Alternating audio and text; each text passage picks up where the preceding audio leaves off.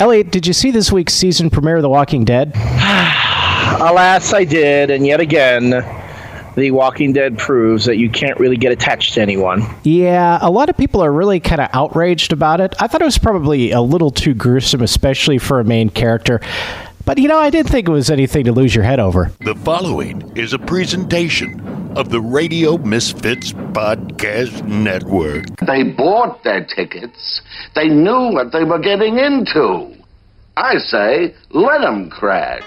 Geek Counter Geek with Keith Conrad and Elliot Serrano. Gentlemen, you can't fight in here. This is the war room. I'd just like to say, get a life. Not a good time to lose one's head. Oh, indeed.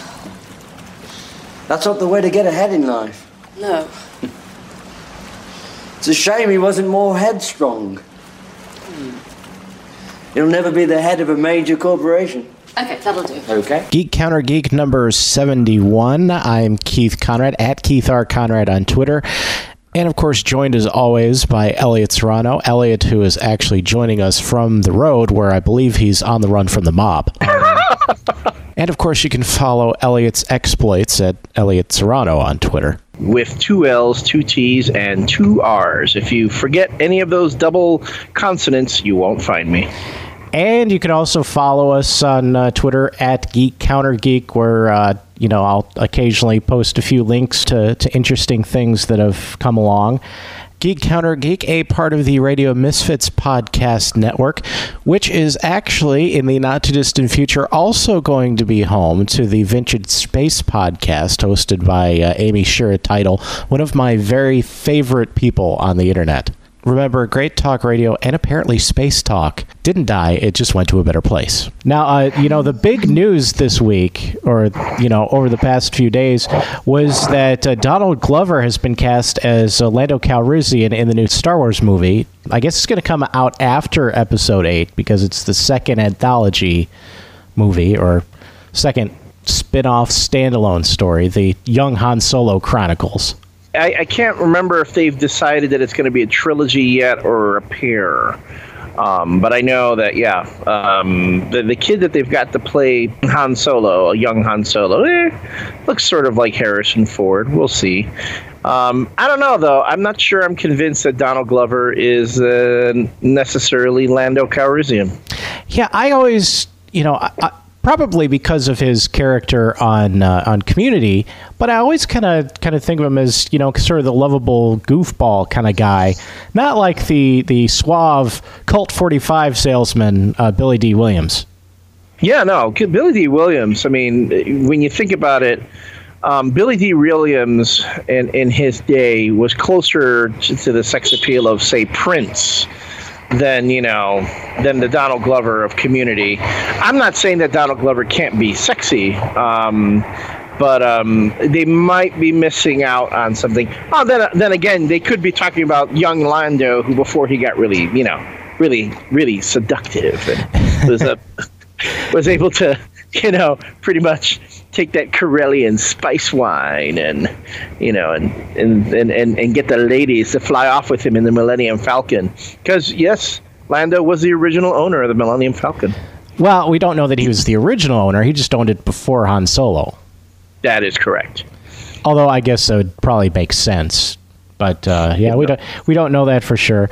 So it'll be interesting to see what happens. And, I guess one thing to keep in mind is that you don't necessarily know how much of a part Lando Calrissian is actually going to play in the movie. He may just have, I doubt they'd cast somebody like Donald Glover for a cameo, but it may not be a big role in this movie.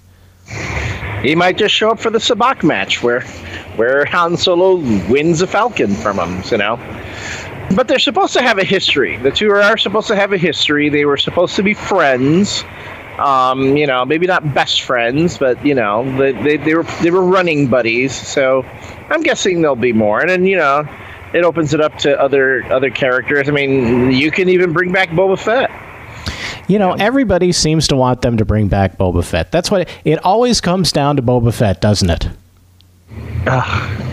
That's I want a job where I can show up for all of 10 minutes, and then people just want to, buy all my action figures. That's true, yeah. I guess the secret is really that they really built him up as, a big main character, a new addition to the Star Wars universe, and maybe a new baddie. And then pretty much as soon as they had introduced him, they killed him.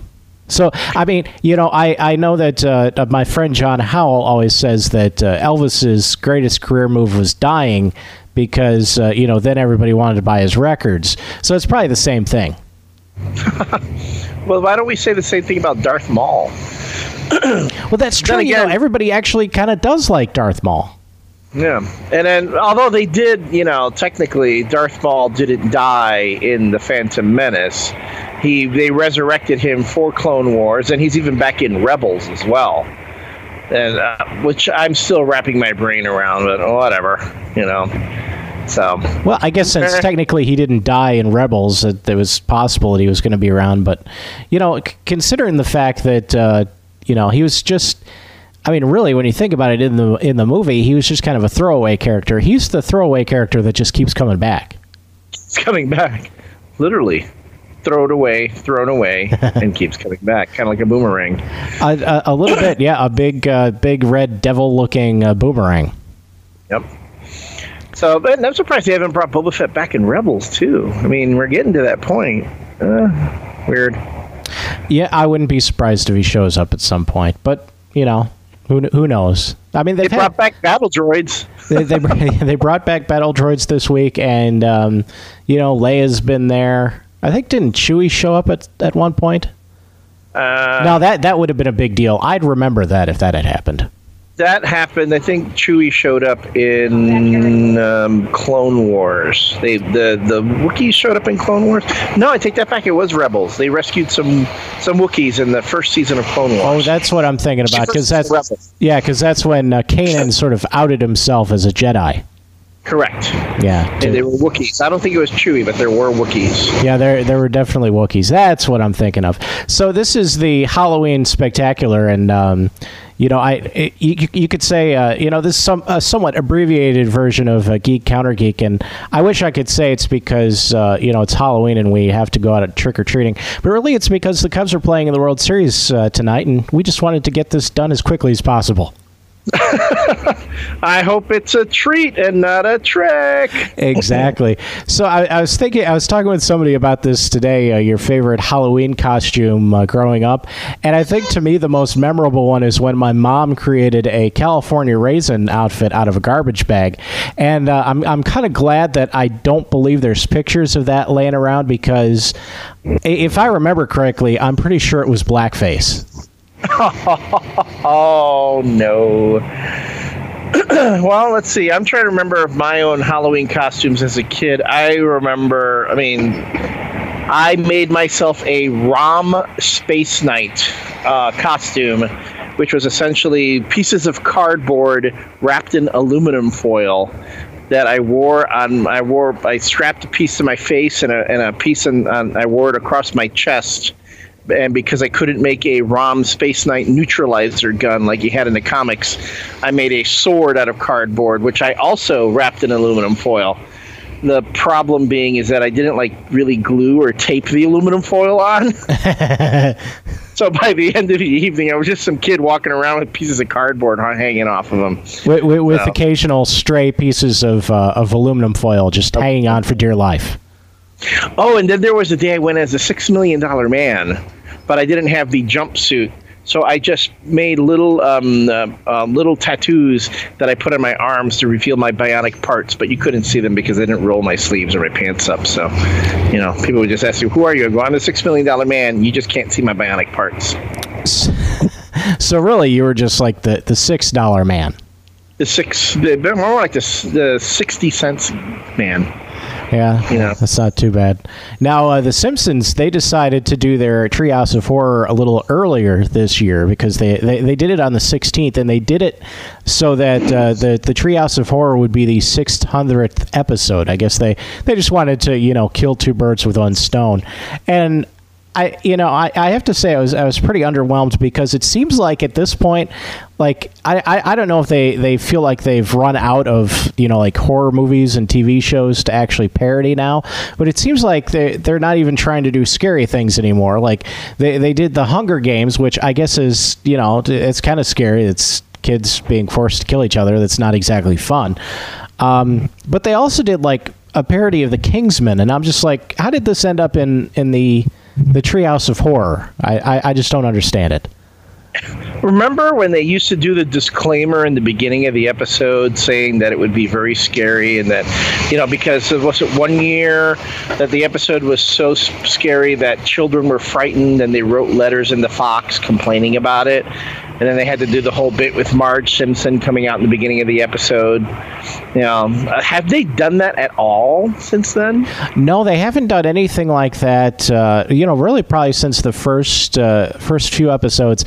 And I really don't know how to describe the difference between like the first few years, and now. Because like the first few years, I mean, it's a cartoon, so it wasn't scary, so you weren't. But there was like, within the universe, there was like a little bit of a sense of doom that just hasn't existed over the past few years. Well, was it because the Treehouse episodes don't take place within the quote unquote canon or continuity? Right. So they could do whatever they wanted, and then you could conceivably have the Simpsons all die at the end of an episode or have their skin ripped off or anything, and it just reset itself with the next episode. And it's funny that there's one episode of a regular season episode of The Simpsons that would have worked perfectly as a Treehouse of Horror episode, which would have been You Only Move Twice, where Homer goes to work for Hank Scorpio, who's the Bond villain, and that would have been, perfect. But that actually happened within continuity, if you believe that. Yeah, and let me tell you, I think if there's one character that needs to come back on The Simpsons, it's Hank Scorpio. Oh, I keep waiting. They actually brought back Hank Scorpio in the Simpsons comic book. Bongo Comics does a Simpsons comic, and yes, Hank Scorpio returned for that. And I've always wondered what happened to Hank Scorpio. Whenever Albert Brooks does a character on The Simpsons, that's pretty cool. And then, of course, my favorite of all the Simpsons episodes has to be when they did The Shining. I think that's one that a lot of people remember. I'm trying to think of my favorite. I definitely liked the Omega Man. That was one of my favorites. Really, to me, just because of of my pop culture tastes, anything that they did that was parodying the Twilight Zone, like in the first Treehouse of Horror, they had Hungry Are the Damned, which was basically to serve man from the Twilight Zone because there were, cannibalistic aliens. And because of the time of year that it's always involved in, the Citizen Kang, where they parodied the 1996 election. I mean, that one, there's so many things that you can, so many great lines from that one, like a twirling towards freedom. And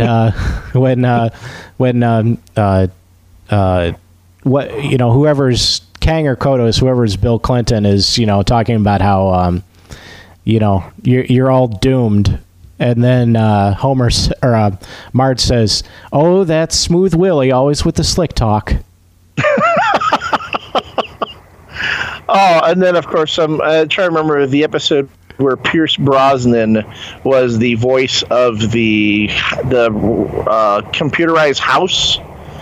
Yeah, that was actually a fairly recent one. I mean, recent as in it was probably still 10 years ago, but fairly recent. Yeah. Oh, don't remove my British charm. and then he starts talking in a Bronx accent. Ah, you asswipe. Yeah. That's back when that show was funny. Yeah, I will say it, especially considering how long it's been on. They still make me chuckle every episode. It's just not quite on the level that it used to be. I'm just amazed that it's still. I mean, again, that it is still on. It's not like mean, I guess you can say The Simpsons are an institution, but I mean, producing animation is not cheap. You know, unless they're exporting everything to Korea, and you know, they're just, you know, the animators are dropping like flies there, and they just keep, you know, throwing in a new kid. You know, just keep throwing them in. Well, that could be. Well, I think it's probably gotten a lot more cost effective now that you can do a lot of it on computers. Right. And then let's see that. You have to, as far as the Treehouse of Horror episodes go, then let's see, there's they did the Demon Seed, they did, well, of course, yeah, everyone knows, don't blame me, I voted for Kodos. Right, yeah. I mean, and that's something everybody uses in every election at this point. Every election. The one where Marge and her sisters were all witches. Yeah, that was one that was tacked on the end, and that was a good one. I think I think it's called Easy Bake Coven. I think that was Easy Bake Coven. Yeah, that was the episode. A bit of a feminist screed, if you ask me. Yeah. And you know, you mentioned how in the first few episodes they always did like a disclaimer thing. You know, there was one year where they parodied Night Gallery, and that was you know, sort of the setup for the whole episode. That's another thing where it used to be that the setup for the episode was them telling scary stories. You know, sometimes they were in the treehouse, sometimes they were, you know, there was one year where it was just a Halloween party, and they were telling stories, and they also got away from that. Yeah, like I think at some point they decided to, you know, just get rid of the storytelling framework and say, we're just going to do this bit. People know it's not really happening. I mean, it's a cartoon, you know. I hope whoever thought we would have noticed that lost their job. They're not the only ones who did Halloween episodes, because you know, Roseanne used to turn in a really great Halloween episode every year, and also Home Improvement. I don't remember anything about that series except they did Halloween pretty good too. Halloween. Yeah. And Family Guy now does Christmas episodes. So. Yeah. Christmas and Star Wars things, although Star Wars. Yeah, I think they're pretty much done with that at this point. So a few quick things for us to kick around before we head off into the sunset here. What would you say is the best horror movie about a crazy guy living in a hotel, Psycho or The Shining? Ooh. As a struggling writer, you may identify with the guy. Yeah, I was going to say, all work and no play make Elliot a dull boy. Yeah.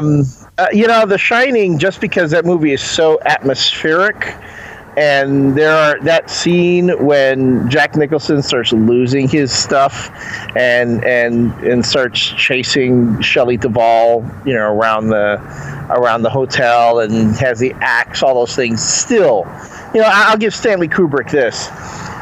That final act is kind of drawn out, kind of long, but the atmosphere is just chilling. Whereas, you know, I'm afraid Psycho just doesn't hold up as well for me. Well, I think especially it's one of those movies where, you know, sort of like an M. Night Shyamalan movie, except, you know, obviously not as bad, where the first time you see it, it's great. But once you know what's going to happen, it really doesn't hold up to another viewing. Yeah, there's really not that much violence in, well, I mean, relatively, when you compare The Shining and Psycho, they both have, I think the body count is what, 2 people die in each movie? I think so, about the same, yeah. So, but it's not, you know, again, with Psycho, of course, it's Hitchcock playing with storytelling conventions and plot, whereas Kubrick, it was all about the mood. So I would say I'd go with The Shining. Best horror movie about a house that really hates its owner, Poltergeist or the Amityville Horror? Okay, I'm going to tell you something. The Amityville Horror, I remember as a kid seeing it in the theater. I remember not being spooked by anything in that movie until the very last act, and you saw the pig in the window. And I literally screamed in the theater when I saw that. I screamed. I freaked out. I don't know why. Something about it made me scream. Having said that, pound for pound, Poltergeist is just a much more entertaining film. Well, I think it's much more Ray Robinson. Yeah, it's much more memorable because like I couldn't tell you one line from the Amityville Horror, but everybody knows they're here and this house is clean and you didn't move the bodies, you just moved the headstones. Yep. Yeah, Get Out. That's the only thing people know from Amityville Horror. Yeah, that's pretty much it. Best movie about a car, Christine or Maximum Overdrive. I think they're both actually Stephen King movies, aren't they? Yeah, they're both based on Stephen King books. I'm surprised you didn't mention The Car, which was also about a car. I was thinking maybe the Knight Rider Christmas special too, but I decided to leave that one out. Those are good. Those are good, though. Those are both really good. Maximum Overdrive with Emilio Estevez. Yeah, and that's when all the machines in the world go turn on people. And one of the best deaths in the beginning is when someone's killed by a Coke machine. Why have the Simpsons done a parody of that yet? Because yes, if not, they did. Oh, they did. Mm-hmm. Okay. Yeah, they did do a Maximum Overdrive one. Yeah, I remember that. Yeah. But I'm going to go with Christine because it's just the cool factor and all that. Plus, it had a nerdy guy turn evil and a cool car. And you got to love that. And I think that one was just, I think that like Christine was more creepy and, Maximum Overdrive was kind of just goofy. Goofy and kind of really violent. I mean, the bits with Christine... it's like you sit there and you go, how can a person actually be terrified by a car? Which I remember from the movie The Car, which came out before, starring a very young James Brolin. And it's this black car just running around, running people over and killing them. And you sit there and you go, why didn't anyone just go like up a flight of stairs? Yeah, that would have made a lot of sense. Yeah. What the hell town are they living in where there's no stairs or elevators? Stairs or elevators or even speed bumps or barricades, Yeah. See, that's the problem with horror movies is when you stop and think about it, it's just so easy to get out alive that, what's the entertainment value in that? I mean, first of all, if you don't have sex in the movie, you're going to survive. That's rule number one. Well, yeah. Yeah. That reminds me of a short film that local filmmaker Joe Avella made called Wheelchair Werewolf, where it's about a guy who turns into a werewolf and he chases people. But if you want to get away from him, just run up a flight of stairs. If it's not handicap accessible, he can't get to you. and with the the Americans with Disabilities Act, that took care of that. Now so that he can get anywhere he wants. Anywhere. Just don't hide in a non-ADA compliant building. Yeah, that's all. No big deal. And when Donald Trump is elected president, we'll have those everywhere. Everywhere. Yeah. And finally, the best mass Halloween prank of all time, Harry Houdini dying or the War of the Worlds broadcast? Those are both really good. I mean, but I think just for the mass hysteria and the fact that so many people thought End of the World had come because of it, I'm going to go with the Orson Welles War of the Worlds broadcast. I would too, and that held up until 2016 when the presidential election became the biggest Halloween prank of all time. The proceeding was a presentation of the Radio Misfits Podcast Network. Find our other great shows on iTunes, Stitcher Radio, and at RadioMisfits.com. Thank you. Gabatron?